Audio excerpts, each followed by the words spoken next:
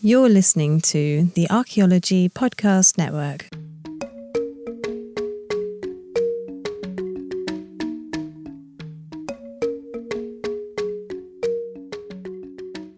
Welcome to episode 13 of A Life in Ruins podcast. I'm your host, Carlton Gover, and I'm joined by my co-hosts, Cherry Johnnon and David Howe.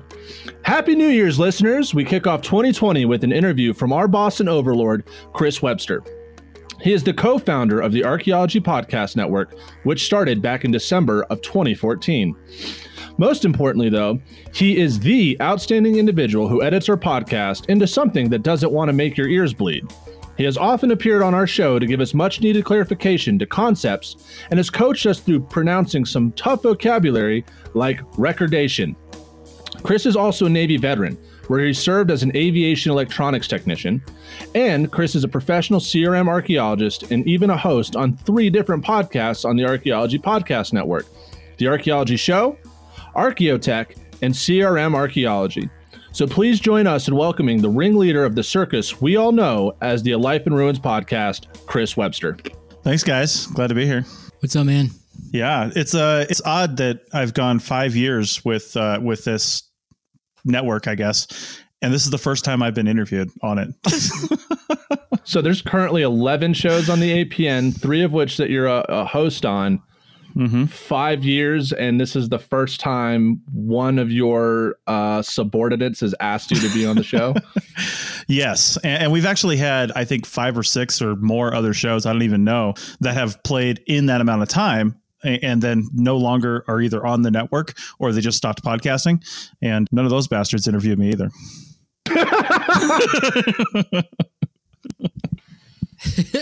God damn it. I'm just saying. Well, all right. Well, no, this is great to have you and that we could be, to have you interviewed. We think it's like extremely important, especially that it's, we're now going into New Year. So we're recording this episode in December, but this will release as our first episode of 2020. But Chris, could you give our listeners a brief description of who you are? A brief description. Well, I can try that.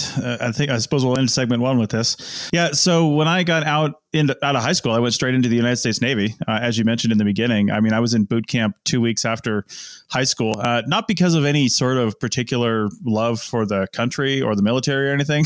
Or really, I just wanted to work around airplanes and travel. So, so I went, and college was not really on my radar, just because I had crappy guidance counselors in a shitty school system, and like nobody really told me that I could get loans and stuff. And my parents were like, "We're poor, you're not going to college." So, the military was kind of looking as a decent option for travel, working with aircraft, doing things like that. So I joined the Navy, became an aviation electronics technician, working on the EA-6B Prowler aircraft. Did a Mediterranean cruise on the USS Enterprise, which was super cool.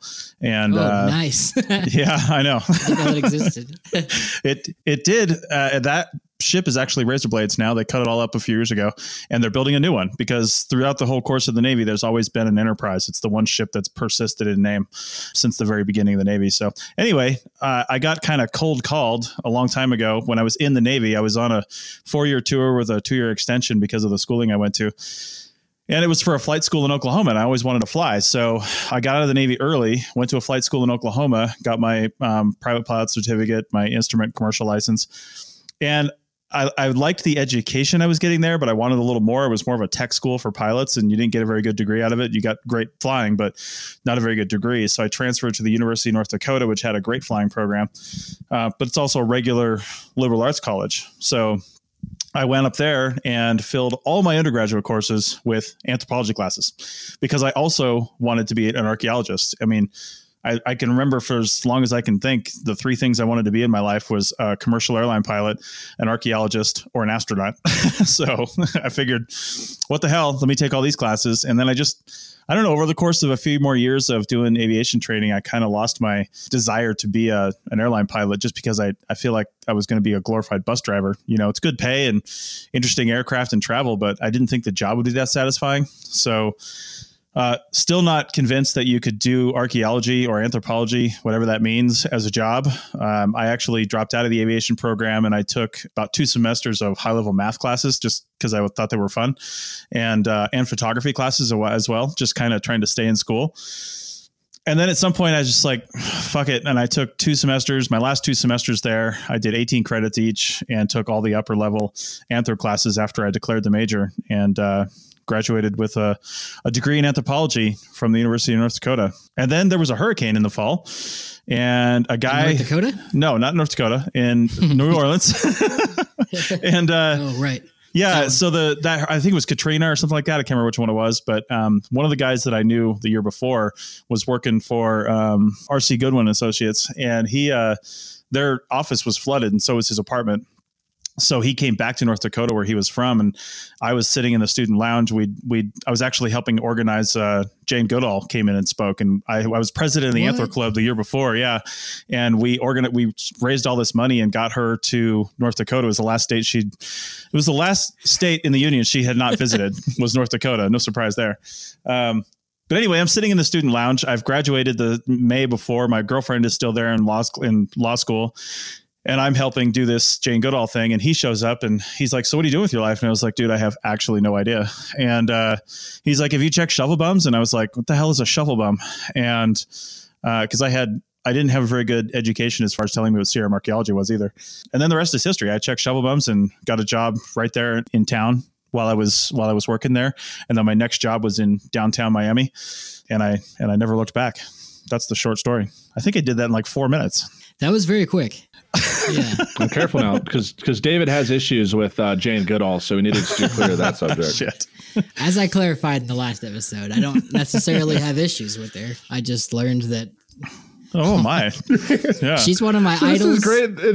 This is great. Chris is here because like he knows all of our inside jokes because he's in all of our episodes, listening to us and taking down notes of what he needs to go back and edit later. It's pretty much constant writing.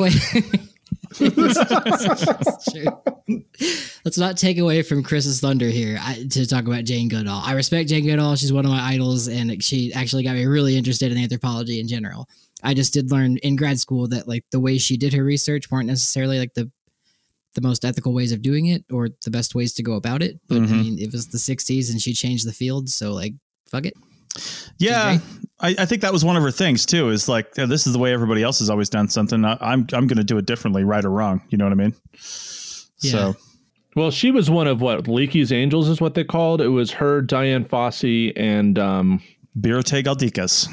Wow. Yes, the one that studies orangutans. Yeah, the one that I always forget, and the one that no one knows about because like she just kind of does her thing in Borneo and like does good work. Where Jane Goodall is very big in public outreach, and then Diane Fossey had an untimely demise.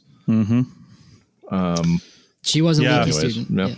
Yep. Yeah, Leakey, he liked his ladies, that's for sure. But he also picked good ones. I mean, he liked women. That's no surprise. I did a lot of Leakey research when I was in school. I wanted to be a paleoanthropologist, so the Leakeys, that whole family, I really studied them a lot, and even went to Africa. I did my field school, I guess you could call that. It was an Earthwatch program, one of those things, but it was the only way I could get to Africa. And I worked in. For 3.5 weeks, we were in Olduvai Gorge. We stayed in the Leakey camp. The son of the guy who cooked for the Leakeys was our cook.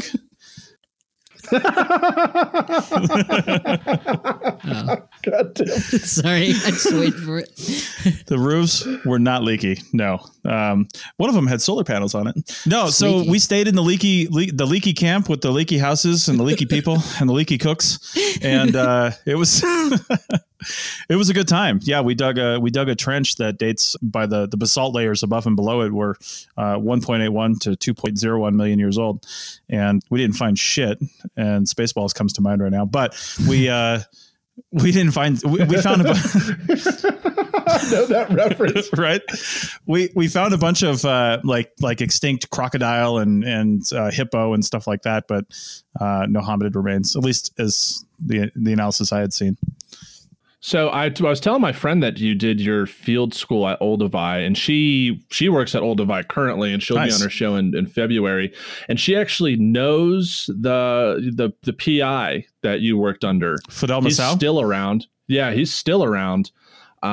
He's getting up there. I guess he's in his 70s now. He'd have to be. Yeah. Yeah. So she said that over the summer she was dancing with him during some event. But anyway, so yeah, she thought that was cool that she knew, because I was like, yeah, I did his field school at Earthwatch. She's like, I don't know what that is. And I was like, this is the field investigator. And she's like, oh, I know him. Nice. So Nice. Yeah, no, that's pretty cool. Yeah, that's pretty sweet. Yeah, there weren't too many people going out there. There weren't any programs going out there. There were some going up to Lake Turkana up in Kenya, but there wasn't anybody going to Olduvai Gorge, and this is the only way I could get out there. So I said, "Fuck it, I'm going to do it." Yeah, no, that's awesome. I think there's like 3 teams working there right now. One from IU, and there's two Spanish teams. It's good to see they're coming back. Of course, because it's because it's like the paleo mafia. Those 3 teams don't get along in the slightest, so they go at different times, so they don't have to deal with each other. Yeah. Well, at the time there was a program kicking off from Rutgers too. That was I don't know if they're still doing it, but they called it the OLAP project, the Olduvai Landscape Paleoanthropology Project or something like that. I don't know what it was. Basically, what they said was the Leakeys dug vertically. They established the vertical time span through Olduvai Gorge because it only goes back to just over 2 million years, because then you hit solid basalt. And that's why it was kind of played out for a lot of paleoanthropologists, because they're like, we need older. So, they're like, they don't need any more Homo erectus, apparently. So they're just not going to dig there anymore. But the OLAP project was bringing in PhDs from many, many, many different fields. And they were looking at thin slices of time, but across the entire landscape. So they said, well, we know basically what happened here vertically with hominids, but what happened with everything else in this like 50,000 year time span or something like that. And let's just look at that one and see what was the geology, what were the lakes and rivers doing, what were the other animals doing, and plants and, weather and things like that, as much as they could find out, which is pretty cool. No, absolutely. And that's like, I think that still really kind of describes archaeological research. You're either digging vertically to do the chronology, or you're doing horizontal excavations to figure out human behavior during a specific time, rather than building those chronologies. Right. Yeah. So, and the Leakeys were so nuts about just doing the vertical chronology, because that's what everybody was in paleoanthropology was concerned with back then. So it's glad to see that it opened up. Yeah. I mean, I've done all my work at University of Wyoming at Alm Rock Shelter and Hell Gap, those are all vertical through multi-component Paleo-Indian sites. And then what I do now on the plains is definitely horizontal, like one site, one period of time, trying to find all the houses and blah, blah, blah, in the trash pits. So yeah, no, I totally get it. And that's totally fascinating. God, I was hoping your background would take a little longer. You really killed that. You were Alpha Tango, you said? Yes. Do you guys do you have MOSs in the Navy? I can't remember. Or is it just we don't call them MOSs. Everybody else does. It was just a rate, basically a rating or a rate. Yeah. AT. E9 or whatever. Maybe. 8. Well, so that's the rank. So I was an AT, which is an avionics technician, or an aviation electronics technician. And my rank when I got out was technically an E5. I made E5 E5 right before I got out. So nice. Did any of that aviation electronics convert you to doing podcast electronics? What's that like? I think no is the short answer, but it's kind of what next question. No, I'm just kidding. I think it helped in that it helped to, I guess, it's not really even the avionics. It's more the troubleshooting background that I got in the Navy. I was always kind of interested in mechanical things and how stuff works. But when you get in and you're handed these, top secret schematics to a highly complex airplane, and they say, hey, we have a box that's not working in the back seat, figure it out. And you basically got, a very short period of time, because we only had 4 aircraft and we had to get them up. If they were down for maintenance, they had to get up soon. And it was basically, let's sit here and do some troubleshooting. And we'd look at all the schematics and find the boxes and swap boxes out, and then start looking at the wires and the cables and doing those things. Yeah. So I think the troubleshooting aspect of it has helped me in many aspects of my life, not just podcasting, because podcasting for sure, I guess, comes from that, because there's so many components to some of this stuff. And not a day goes by practically where at my office at the Reno Collective, I help set up the podcast studio, and we've got more and more people just using the podcast studio as members. And everybody comes by my desk. I mean, it's happened 3 times today. And they come by my desk saying, oh, I can't figure this out, or I can't figure this out. And I realize how bad people's troubleshooting skills really are. I go down there and the highly bright red mute button is on the mic. And they're like, I can't hear anything. It's right there. It's next to the volume button. So just the ability to do that, I think that's helped in not only podcasting, but just all around in my life, being able to, I guess, troubleshoot and figure stuff out like that. Yeah. So how long of a gap did you have between being in the Navy and being in archaeology CRM/school? I guess I would say about 5 years, a little about 5.5 years or so. I got out on Christmas Eve of 1997, and I was accepted into that school, Spartan School of Aeronautics in Oklahoma, but it wasn't starting until June. So in the meantime, I was up in Seattle area, and I went to I guess a temp agency for like tech jobs because I needed something for 6 months, and they put me with a company called Space Labs Medical, which was not very fun to work at, but is super cool to have on your resume because it's called Space Labs Medical. Yeah, and that's cool. Yeah, so basically all I was doing there was they had these patient monitoring systems. And you can still see them in hospitals. I don't know if they're still Space Labs, but somebody's doing them.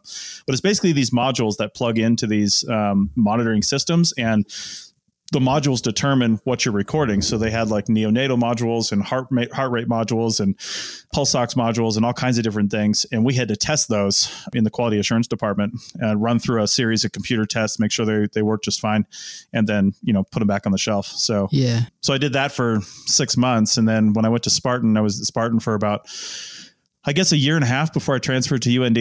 And then I got out of UND at 2005 and June of 2005 or May, whatever it was. And I had my first CRM archaeology project by, I guess it was the end of October, 2005, right after Oldify.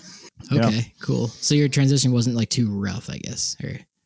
No, well, it was mentally, because when I got out of school, I basically had nowhere I really needed or wanted to go. I was with my girlfriend at the time. She still had semesters to go, but we decided to go back to Washington State, where my parents are, just to get out of North Dakota. She's from North Dakota, and we just wanted to go back there for the summer. She had to come back for her last semester at UND in law school. But we went back there, and for like a couple months, I was working with my brother, who worked for his father-in-law at this like luxury home remodel company that he owned. So I was basically like, the garbage boy and the sanding boy and the fucking whatever else they needed done. And it was horrific. And I hated every minute of it. My brother's like, oh, you'll be good at this because this is where I started. And he became like a finished carpenter doing that. Now he's a firefighter. Apparently he didn't like it that much either, the bastard. And we went, I did that for a few months, just not really knowing what I was going to do. And it was going to Oldify Gorge, saving up that money because it cost about $6,000 to do that trip. But going to Oldify Gorge and doing that really jump started my my love for anthropology and archaeology again. And then that tip about shovel bumps changed everything. My path was different. So yeah, awesome. Well, I guess speaking of finding your path, let's get into the APN and how you found that. I guess next session. And welcome back to the second session of a Life in Ruins podcast, episode 3. We're here with our guest and producer of their 3. Episode 13. Yeah, that one. 1-3 with our guest and producer, Chris Webster. So for our listeners, the whole process of starting A Life in Ruins started back in January when I was interviewed for Heritage Voices. And I asked Jessica how she got hooked up with the podcast. She introduced me to Chris, and we started this whole process, which was like months of getting kind of the show together, what we wanted to do. And we hadn't officially met you, but we were planning on meeting you at the SAs in Albuquerque. Mm-hmm. But before we did that, we were at lunch, and we were actually talking to Irina Bacci, who we interviewed earlier. And at the table next to us was an individual. Yeah, shit, I forgot about that. there was an individual, and I was like, "Is that Chris Webster?" And all we know you from is the little circle picture of you on your Gmail. So I was like, maybe that's him. So we're like trying to look at it, and we're like looking at this guy, and he sees us looking at him, and we're like trying to talk to Irina about being a guest on the show that hasn't even come out yet. And I'm like, I think that's Chris Webster. So I get up, I walk over to him, and I'm like, hey, are you Chris Webster? And he's like, no, I don't know who that is. And then I'm like, oh, sorry. And I tried to get a beer, but apparently I accidentally, because I have such a wide ass, I just like hit his chair and like bumped him as I walked away. Nice. Put that like 100 years ago in Albuquerque. It'd be like, Chris Webster, I'm calling you out. And he's like, I'm not Chris Webster. Then you just knock his chair and he spits into his spittoon. Oh my God. It was a debacle. But then we finally met you like right after. It was like the Me Too thing had just happened. Yeah. Like that's when we first met you, and then we did that episode, that episode for your show. Yep. Yeah. So that was like our first actual meeting with you, and that was before. I think our first episodes appeared in May. Late April, I think. Yeah. It was. So like I think it was right after. Yeah. Yeah. So fun times. So you were Squid, and then you. You're doing the Navy stuff, and then you went to not Kubi 4. Where'd you go to? Olduvai Gorge. And then you So then there to podcast. Did you dig one up? Did you dig up a mic? That was a great question, by the way, David. So anyway, straight into the point. I can't talk. Right. No, so I guess it was. I'll go back a little farther than that because I think the kickoff of all this stuff was really back to, honestly, my very first project, which was in Minnesota while I was in Grand Forks, North Dakota. I got that first project that was right there. And I go out there and this story is, I've told this on my CRM Arc podcast, and it's in my book. And I was sitting there, I was paired up. You have a book? Yes, I do. All right, let's get to that too. All right. Yeah, you can Google it in the meantime. It's on Amazon, Field Archaeologist Survival Guide. All right. Yeah. So anyway, I'm sitting on this project. It's an excavation. And interesting fact, my first, I think 2 or 3 years in CRM, all phase 3 excavations by luck of the draw. I didn't even know what survey was. I had no idea. Didn't know what a shovel test was. Never done pedestrian survey. All phase 3 excavations. It was insane. Anyway, I'm sitting on this project in Minnesota. It was an ongoing project, and I was brought on just as they were all there. And I worked in Olduvai Gorge. That was my only field experience. And you know what? We didn't screen. We did a whole bunch of other stuff, but we had locals to screen. I hate to admit it, but it was basically like 1915 over there. And we had other people doing all the hard work. And we were basically sitting near the screen, like going through it and seeing if there's anything good in there. But all the heavy shaking and pickaxing and all that stuff was done by the locals. So I didn't know how to use a regular standing shaker screen. I'd literally never seen it done. And I'm standing there, I'm paired up with somebody, and I'm supposed to screen this dirt, and the buckets are piling up because we're just sitting there talking. And I actually don't know what to do. I didn't want to ask. And I waited until somebody went up to the back dirt pile with their buckets. It's like my worst nightmare. Right? I waited until somebody went up to the back dirt pile and watched them pour this dirt in the screen, and then how they lifted it up. And then I went and did it. And then after that, I mean, you can basically teach a monkey to look for stuff in a screen. So that part was relatively simple, but just pulling up the screen, like I didn't know how to do that. I saw it and I was like, how do you do these things? And it made me think, just as I ended that project only lasted about 3 weeks because we got like 10 inches of snow, and that when you get snow in the end of early November in North Dakota, it just never goes away. So they shut the project down. Yeah. And that's when I went to Miami. But anyway, I was starting to think just on that project with that and a few other things. I mean, we found FCR in one of the first days that I was there. Somebody found some FCR, and there was instantly a debate. And FCR stands for Fire Cracked Rock. Yes. And there was instantly a debate on which actual letters to use. Is it fire affected rock? Is it fire cracked rock? Is it, thermally altered? Oh my God. So there was this debate amongst all these people who had been doing CRM for years already, and they didn't even know what the hell they were talking about. And I kept thinking, man, there are so many things that you're just not taught in college, and you're not taught really that well on the job. And there's all these differing opinions and things like that. So I already started mentally kind of putting together, I guess, a resource list of things that I would like to see, but didn't have the ability or qualifications to write because I didn't know what the hell I was talking about either. And I've been doing this job for 6 months, but I just kept kind of leaving that stuff in the back of my head. And it was several years later, I started writing a blog, and it's the blog was called Random Acts of Science, and it's on my DigTech website. And I started writing that blog, and I started writing it relatively consistently. And I started a series called the Shovel Bums Guide series, which did lead to the book, which we can talk about later. But then at some point, after being a podcast listener, I thought, I want a different format for this. I want a different medium for this. And there's not enough stuff related to CRM archaeology out there. So I wanted like a news show about CRM. So I started looking into it. I have a MacBook Pro, or I did at the time. Well, I still do now, but I had an older one back then. And I had GarageBand on it. And I went down to the Radio Shack by my house and picked up a $60 microphone, which was bad. It was a bad microphone. I forgot about Radio Shack. Yeah, right? This was like a year before they all closed. And I bought this crappy microphone and I had it sitting on a little stand stacked up on books in front of me. And I had a Google News alert set up for archaeology and like SHPO and CRM and some other things and Section 106, stuff like that, because I was trying to find projects that were, or archaeological sites that were discovered as a result of some sort of, 106 action or some sort of, CRM archaeology thing. And then weekly for a year, I would just basically read these Google News stories. It was the most boring, like stab yourself in the fucking ears thing that you've ever heard in your life. And it was so bad. Like there was no commentary and I was just like reading them. Right. And you can go try to find them too, but I've wiped them from the internet. So they don't exist.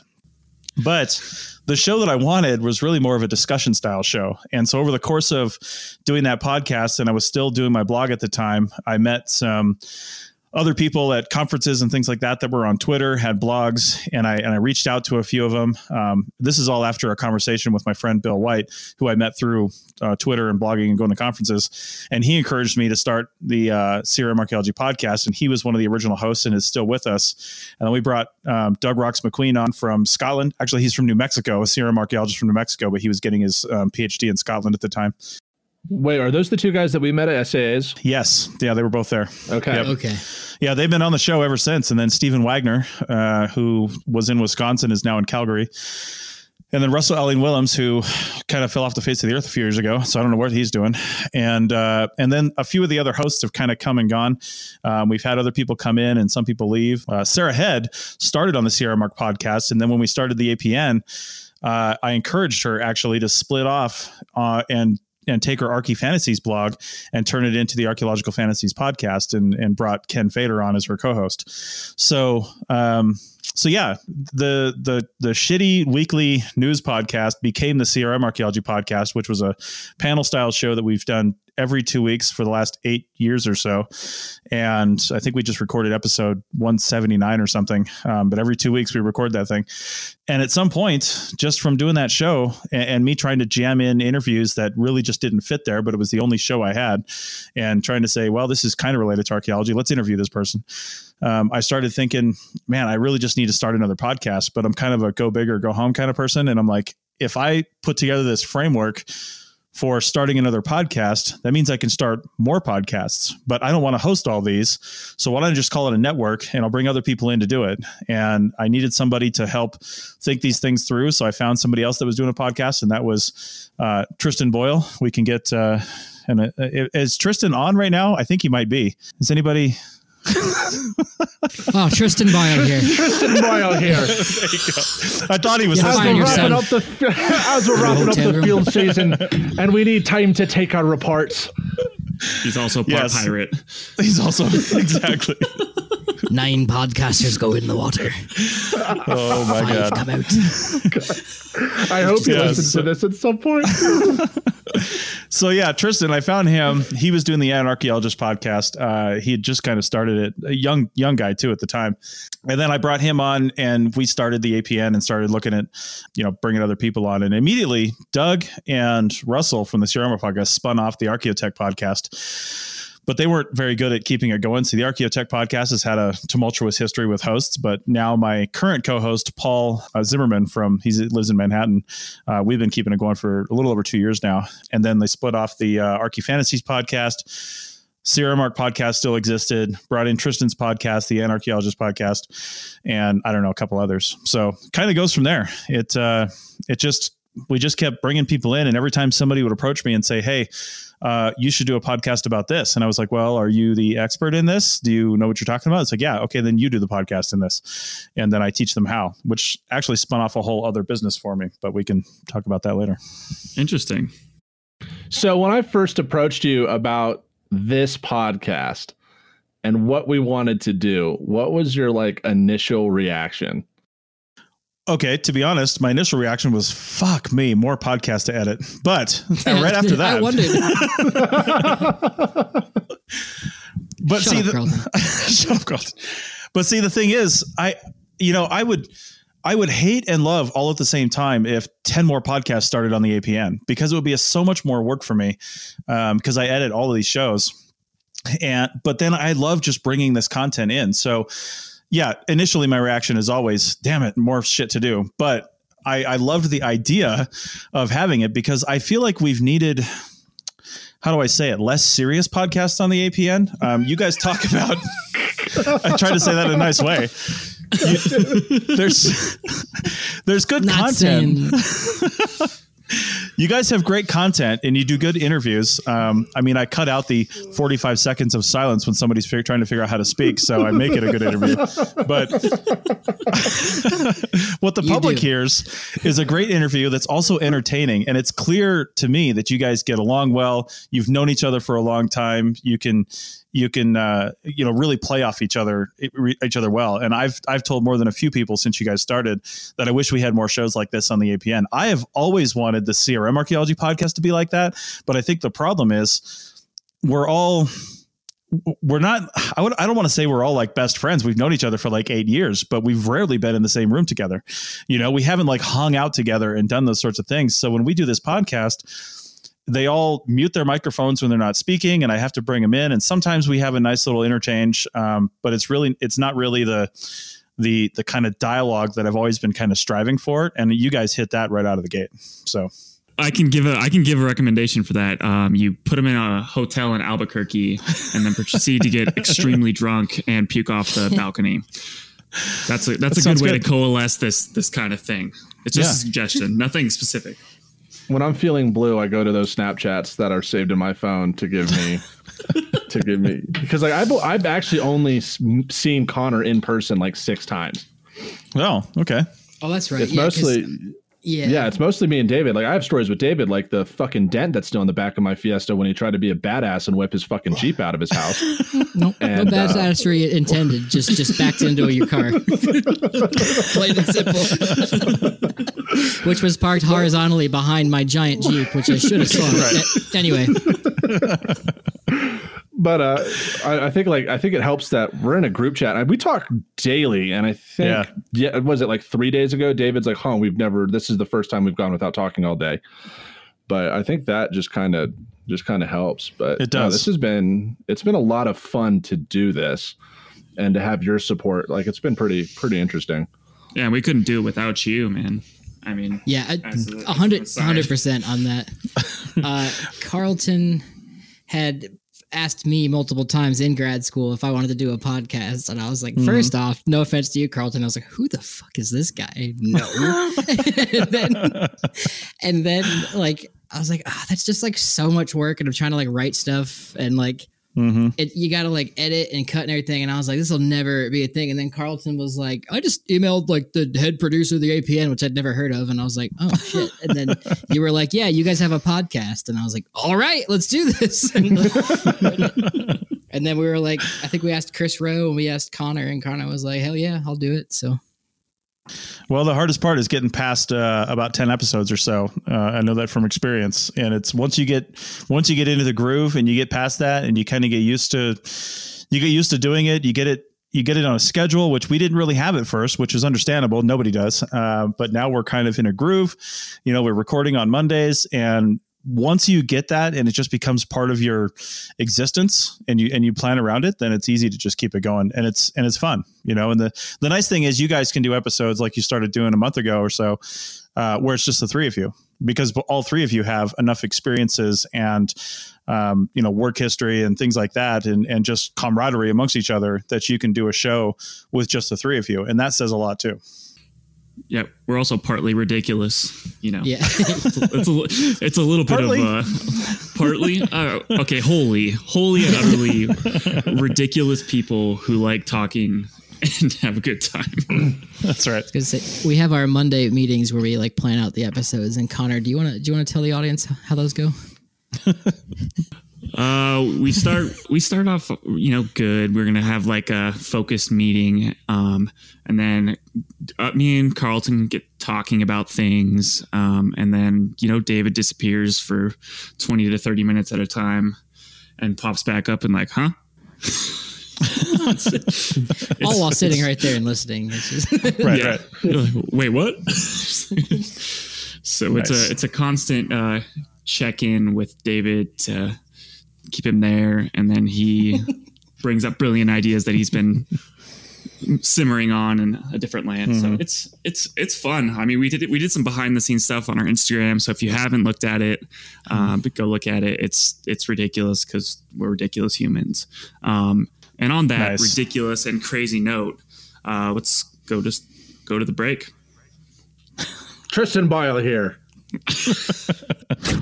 Welcome back to episode 13, not 3, Carlton. 13 of the Life in Ruins podcast. We're talking to Chris Webster, the founder, like one of the co-founders of the APN, and our editor. And because this is going to come out right as 2020 begins, I wanted to ask you, where do you kind of see the APN going in the future? Well, as we start year 6, as we started just this month, I think it's time for the APN to really become self-sustaining, because my goal with the APN all along has not necessarily been to continue to produce different podcasts. I mean, that's kind of a byproduct of what we do. But the real goal is to build a solid back catalog, a searchable back catalog. If you go on the main page of the APN on our website at arcpodnet.com and you hit search, chances are you can search for almost any word or phrase, and a podcast of our over 3,000 podcast episodes that have been submitted in the last about 7 or 8 years, because it includes pre-APN stuff as well. You'll find something. And the whole point has been to create an archaeological and educational resource for all this stuff. So I think as we've built that up, it's now time, because I want to have more shows. But to be honest, I'm super busy. Everybody connected with the APN is super busy. And for us to be able to do that, we need to bring in money so we can hire people to do the stuff that keeps the show going. And one of those things is editing. My biggest thing is I need to hire an editor. And an editor is going to cost about $2,000 to $2,500 a month at our current show production rate. And it just goes up from there if we do more shows. So to that end, I'm starting with advertising. We changed our platform. You guys were the first podcast to come on the new hosting platform of Megaphone. And that new hosting platform allows us to basically monitor per download how an ad performance is going. So if somebody says, I want to buy 5,000 downloads, it's no longer by the month. They buy it by the download, and they say, I want 5,000 downloads. Right now, Simon Fraser University is getting 10,000 downloads. And I just looked yesterday and they were at like 5,312 or something like that. That's an amazing metric to have. And we can sell that with our ad spaces that you guys hear right before we came back in from the break.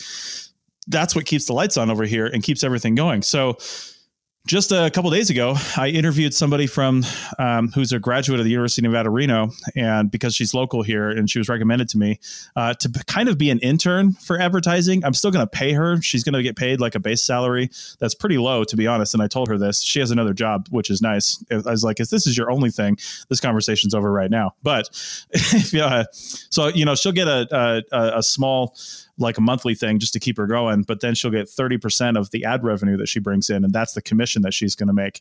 But she's got an advertising background, but she's young enough and new enough to kind of invent this as she goes and be creative with it.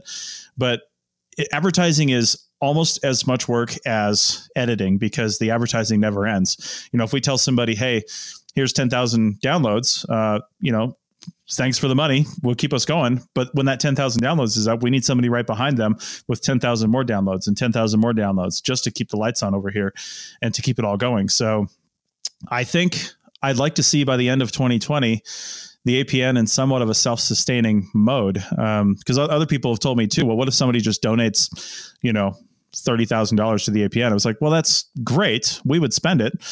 But I would probably not spend it on the things you think I would spend it on. I would spend it on hiring people who know what the hell they're doing that can help us become self-sustaining. I mean, it'd be easy to say, oh, great, I can hire an editor for the next 15 months if I got $30,000 or something like that. But that would be a stupid move. I would need to hire somebody who's in social media and marketing and somebody who's in advertising to do those things that make us self-sustaining. And the two things that make us self-sustaining are advertising and members. And I don't know which one is better to focus on. So I'm starting with advertising.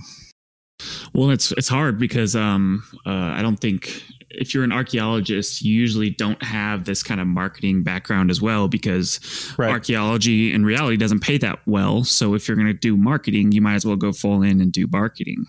I think you see that in other professions where you have folks who do marketing. I mean, David does pretty good social media stuff, but that's super rare in archaeology. I mean, they're definitely out there, but it seems like the intersection of marketing and archaeology has never really been there. Yeah, it's tough. It's really tough. And it's actually something we talked about on the CRM Arc podcast not too long ago was, what are those skills that you need to become a great like company owner and a leader? And those skills are not taught anywhere in our chain of education. It's just not stuff that we get. Not even a little bit. I was digging in the middle of the desert when I worked for SWCA, and I was talking to a bunch of guys, and I was like, when you're doing a shovel test that's leading to nowhere and you're like, what the fuck am I doing with my life? Thought. And I was like, has anyone ever just gone and got an MBA before? And then he was like, that's a good idea. Look, you just get an MBA and run like a CRM company or run something like what you're doing. And it just had not crossed anyone's minds. Yeah. And I was like, maybe I should do that. I haven't. So I don't know. But it's like one of those things. My younger brother is looking into finally getting into going to college, and he wants to be a wildlife ecologist. And one of the things I told him was like, dude, you should minor in marketing. And he was like, why the fuck would I minor in marketing? And I was like, because honestly, I wish I had, because regardless, it doesn't matter what field you go into. Honestly, you need to be able to market your research, market yourself, and be able to make yourself, marketable to the job market. So yeah, Carlton, you hit it on the head right there, because that's the one thing that I think we're leading into as a society is we're no longer to the point where we're like, you're a company man with GE or something like that, right? Like you're always marketing yourself, and nowhere is that true more than CRM archaeology. You might work for another company, but you're marketing yourself. You yourself are the brand that's online, the one that people say, oh, that guy's a douchebag, or that guy's cool to work for or work with. And that's going to stick with you because of social media. And if you don't know how to market yourself and curate your own brand, and it doesn't matter what you're in. If you want to go into wildlife ecology, that's fine. But the minute the contract is over for whatever job you're doing, you've got to sell yourself again. And it would help to have a presence online. Maybe you write a blog, maybe you do have a podcast, maybe you do something else, but all that goes towards your brand. And I don't think enough people pay attention to that. So you're saying that davidianhow.com or How and Why Productions on YouTube or Ethnosynology on Instagram or A Life in Ruins podcast on Twitter is a good idea to have? I think it is. Maybe put them all under one name. Okay, cool. Speaking of Ethnosynology, have you guys ever had a problem with downloads? If you ever downloaded too much stuff to your underpants, this podcast is brought to me undies. Yeah, sorry. Oh my God. I'm just trying it out. Oh God, please let us do ads for the APM. Yeah. We would make them so amusing. Yeah, maybe I'll have you guys do the RPA ad if they don't record it themselves. Did I mention the RPA is going to be advertising on this network? Ooh, and that's the present. Are they limping that hard? What does RPA stand for, Chris? I could give you a clever answer, but Registered Professional Archaeologists. Wow. There's a list out there like that? Apparently there is. Yep. Are you an RPA, Connor? It's not anymore. Not anymore. Recently revoked after that. Yeah. Oh, right. Nice. How long does it take to be an RPA? Like, I think I need to do that. Is that something that archaeologists still need to do? You know what? We can have the RPA discussion because it's. I think it's becoming a little more important now that they've finally got off their ass and made the other level of registered archaeologist, because it's. There goes the ad. Hey, they know it. I just talked to the president, Chris Dorr, last week about this ad, and I've interviewed on the podcast before, and I've interviewed the past two presidents before that as well. And I'm going to interview the next president. Connor, you want to join me on that interview? Because he's going to be at the SHAs. And, yeah, we can talk about the RPA, because I don't hold back with them either. And I told him that about doing this ad. I was like, we're going to have conversations about the RPA probably all through 2020 because of how things are possibly changing. And while the RPA has been seen as just letters behind your name and somewhat of a joke in the past, I think the reality is it's the only unifying thing that we have as archaeologists besides the other conferences, right? Like you can be a member of the SAA or a member of the AAA or, SHA, whatever you want to be. But all those are members of the RPA. They're partnering organizations with the RPA, and good or bad, the RPA is the only thing we have that currently exists that has a long history that has that going for it. And the more people we can get in there, the more things we might be able to do with it and make it more functional. You know what I mean? If we get, that's a really good point. So we can laugh about it all we want now, but it's only because we've never given it any sort of credit or, I guess, worthiness. You know what I mean? But now that we can bring more people into it, then I think we as a group, collective group, can make it actually mean something. So before that, all you had to do to be in the RPA, there was two options, which was really only one option, where you get a master's degree in anthropology, you upload your thesis, and you're an RPA. So that's kind of where this whole it's a joke thing, because you don't really. Oh, I have two letters after my name. Cool. Now I'm a professional. But there was also another option, which involved a heavy screening of people who don't have an MA, but they had done a lot of field work, which is normal. A lot of field techs don't have MAs. But now it's like you're saying, it's becoming more accessible because they have that, registered professional as registered archaeologist. Registered archaeologist, which is geared towards more those folks and an easier way to be more inclusive to a bunch of field people. Well, not only that, because the other major complaint about the RPA was you could be in, I got my RPA, what was it? When I got my master's degree was in 2010 or something like that. And I signed up for it. So I've just been paying the $35 or $45 a year, whatever it is, which I've got to do now for the end of this year ever since then. But literally nobody has asked to see anything about my qualifications. I rarely do field work anymore. I mean, I still do field work and I'm still on contracts and stuff, but I'm focusing more on the APN and doing other things. Does that still make me RPA? I don't know, because nobody cares, right? And as long as I keep paying my dues, I can still keep being an RPA. And that has been one of the big complaints about it. But now the full RPA and the RA level are both going to require, and I don't know if this starts in 2020 or 2021, I can't remember, but you're required to get 8 hours of continuing education that's been approved by the RPA. Now, for most people, that means just go to a conference, an RPA-sponsored conference, which is all 4 of the big ones. So if you do that, you've covered your requirement. But if you don't go to any conferences, you have to do 8 hours of continuing education before you can renew. So that adds a little bit more credibility to it. I will say that working, especially not directly with archaeologists all day, but with the public for a full-time job, that's as much as I'll say.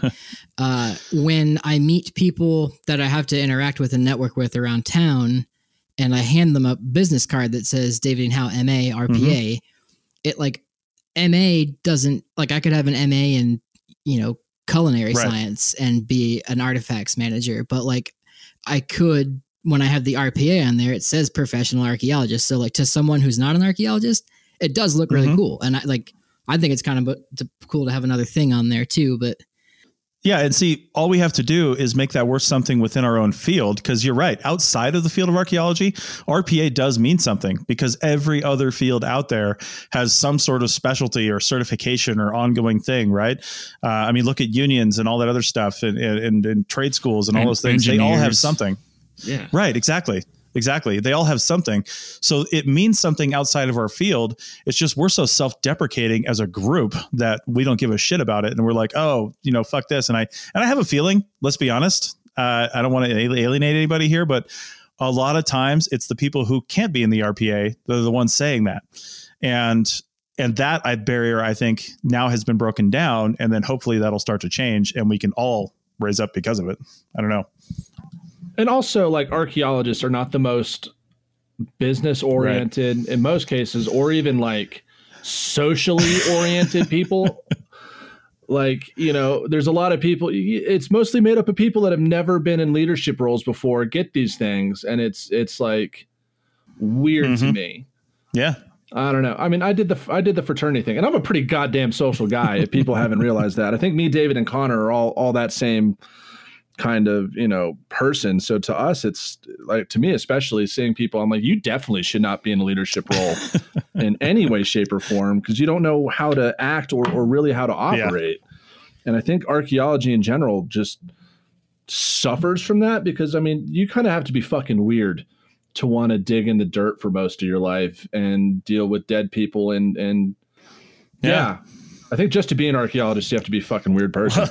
That's true. And like you said, archaeologists as a group of people who gravitate to this field are, I mean, to be honest, we tend to be more loners than joiners. You know what I mean? Unless somebody says it's happy hour and then we all show up. But it's more, we do live kind of a more solitary life until, you know, it's like project to project, but then you go back into your hotel room by yourself. And it's just, that's not conducive to, you know, unions or groups. Like a fucking animal.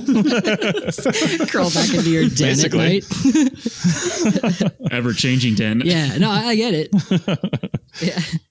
Definitely, it's an eclectic group of people for sure. And like I have noticed that anywhere I go where I meet other archaeologists, it's like we're all socially awkward in a way, but also extremely extroverted in other ways. Like if you get talking about something that we like. Yeah. But like I can go to an archaeology conference and immediately like know the types of people who I'm interacting with, and I'm like, okay, this is home. Yeah. Dude, when I met Joe Watkins for the first time at this past SAAs, like who's the president of the SAAs now, I like introduced myself because he's an indigenous archaeologist and someone I look up to. And I was like, oh, hello, Joe, this is who I am, blah, blah, blah. And he was like, oh, you're a PhD student at Colorado. Who's your advisor? And I was like, you know, I would tell him, and then he just like made this really weird comment where I had nowhere else to go with it. We just kind of stand there looking at each other. And I was just like, nice to meet you, Joe. I'm going to later, and just like kind of awkwardly like went away. Cause I was just like, God damn, is that dude? Yeah. Like that was a weird conversation to have. Chris, Yeah, is your significant other an archaeologist as well, or in a different profession? If you don't mind letting that out of the bag. No, the answer to that question is yes and no, because I actually met her. I met her on my very first project, but it's only for like a day because she was on another crew that was combined with ours. And then we got shut down for snow. But then weirdly, we both ended up in Miami on that next like 7-month long excavation that was in downtown Miami. And that's where we got to know each other. And then I went off after that project ended, and so did she. And we kind of parted ways for a little while, but stayed in contact. And then I don't know, it was sometime in the fall, I guess, that we started dating. I moved down to South Carolina. She had a job there and they needed people, and she was permanent. Actually, she was working in the lab and they needed people for a project. And she called me down cause I was finishing up in, where the hell was I? Vermont. And, so I went down there, and I guess the rest is history. We started shovel bumming together and moved around, and we lived in our Toyota 4Runner. We both sold both our cars and lived in our 4Runner during the year of, I think, 2008 or something like that, just so we could move to the West Coast because we were tired of East Coast archaeology. But the only way to get to the West Coast was to basically work your way across. So we just got rid of everything and lived in the vehicle and hotel rooms and camping and worked our way across to the West Coast, and then started here. And then we got married. I think, she's going to kill me. She can hear me or not. If she's even here. I know. To say. We got married in like 2011, 12. I don't know. In Lake Tahoe. And actually a few years ago, right around then actually is when she got out of archaeology. She was always doing, every time we were on a project and we were in the vehicles heading out to where we were surveying or whatever we were doing, she was always knitting. She picked that up from her grandmother and she just loved it. And she started designing her own stuff. And now she works for a major international retailer that's right here out of Reno, but also does her own hand designed. She designs her own knitting patterns and dyes her own yarn and sells all that online and does all that kind of stuff. So, but she's kind of gotten back into archaeology in the last 6 months or so, because her and a friend of hers who's not an archaeologist started a podcast on the APN called Historical Yarns, and it's a seasonal podcast. I was about to say, I was like, this sounds like, oh, did she host? Okay, damn. Yeah, right. So they host a podcast that's going to come out 4 times a year. It's 6 episodes. They sell a pattern along with it, and it's about a 30-minute episode, and the first 15 minutes is about the history of whatever technique they're focusing on that season, and then the last 15 minutes after the break is about the pattern that's associated with that season. So it's a very different thing than we've ever done before. And it's exciting to see it on there. It'll be back out in February if all goes to plan. Oh, that's super cool. Yeah. I was just going to say my significant other's a nurse, and it's pretty interesting having her to come hang out with archaeologists, going back to what we were talking with, because they're like, you guys are just kind of weird. Yeah. Just painfully true. But that's awesome. Yes. Well, she keeps her clients alive. Ours are already dead. It's a little fundamentally different. So this is an odd question, but like don't you have like a boat or something on Lake Tahoe? Well, funny you should say that, Carlton. I do have a boat, but it's not on Lake Tahoe anymore because Lake Tahoe is starting to freeze. So not conducive to boating. The boat's actually in a slip in Pittsburgh, California, down just north of San Francisco. And we keep it in there so we can go visit it on the weekends and take it out. Yeah. So when are you going to take your favorite podcast out? Anytime. Absolutely. I actually have long-term goals of buying a 48 to 52 or 3 foot, basically a motor yacht. It sounds pretentious to say that, but like an older one. No, I mean, when you look at it, we've been talking about it quite a bit, and I can work remotely right now. I can work from anywhere with an internet connection and a computer. And my wife can't quite do that yet, but when she can, which we're sort of working towards. I mean, we paid $261,000 for the house I'm sitting in right now. I can get a boat for half of that we can live on, and just take it around the world. So that's kind of the long-term goal boat wise. That sounds awesome to be real. But I was going to say, and just for the record, whoever's listening, Chris didn't make us talk to him on this podcast at all. We kind of invited him on, so keep that with a grain of salt. But I just wanted to say, on behalf of Carlton and Connor and I, we really, really appreciate everything you've been doing for us and everything you've been doing for the APN. Carlton, do you have? Yeah, I mean, I can't express enough. The only reason this podcast is even possible is because the amount of work that you do, and we know it's extensive. It's fucking a lot, especially for us three. Yeah. And then you have 10 other shows that you do on top of that, while also being a husband, while also having a personal life, while also having a career. I don't know how the fuck you do it, but good on you. Yeah. And maybe get the haggis eater across the pond to do more of the grunt work. And as a theme that in this podcast is we usually ask at the end, would you choose to live life as an archaeologist? I think we're going to change it this time. Would you choose to open a podcast network with a bunch of archaeologists again, if you had the choice? Yes, I would. Absolutely. I would do it very differently, given the knowledge that I have now. If that haggis eater ever pushes me out, I'll start a new network and it'll be bigger and better. So, haggis eater. All right. On that note, we just interviewed Chris Webster, the co-founder of the APN, and a godsend for dealing with our shit.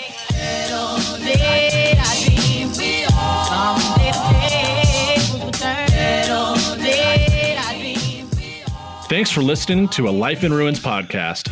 You can follow us on Instagram and Facebook at A Life in Ruins Podcast, and you can also email us at alifeinruinspodcast@gmail.com. And remember, make sure to bring your archaeologists in from the cold and feed them beer. I usually write my own jokes, just to be fair, but I stole this one from the internet. So, and you can tell by the quality of my jokes that I write them because they're shitty. So, boys, why should you never get into an argument with a dictionary? What? Because they'll always have the last word. Oh my God. That's because Chris's last name is Webster. It's a Webster. That's right. Yeah. Joke. Yeah, that's right. That was good. I'm being topical, okay? I'm being topical. Oh shit. What do you call a rapper from Lake Turkana? Oh Jesus Christ. Turkana.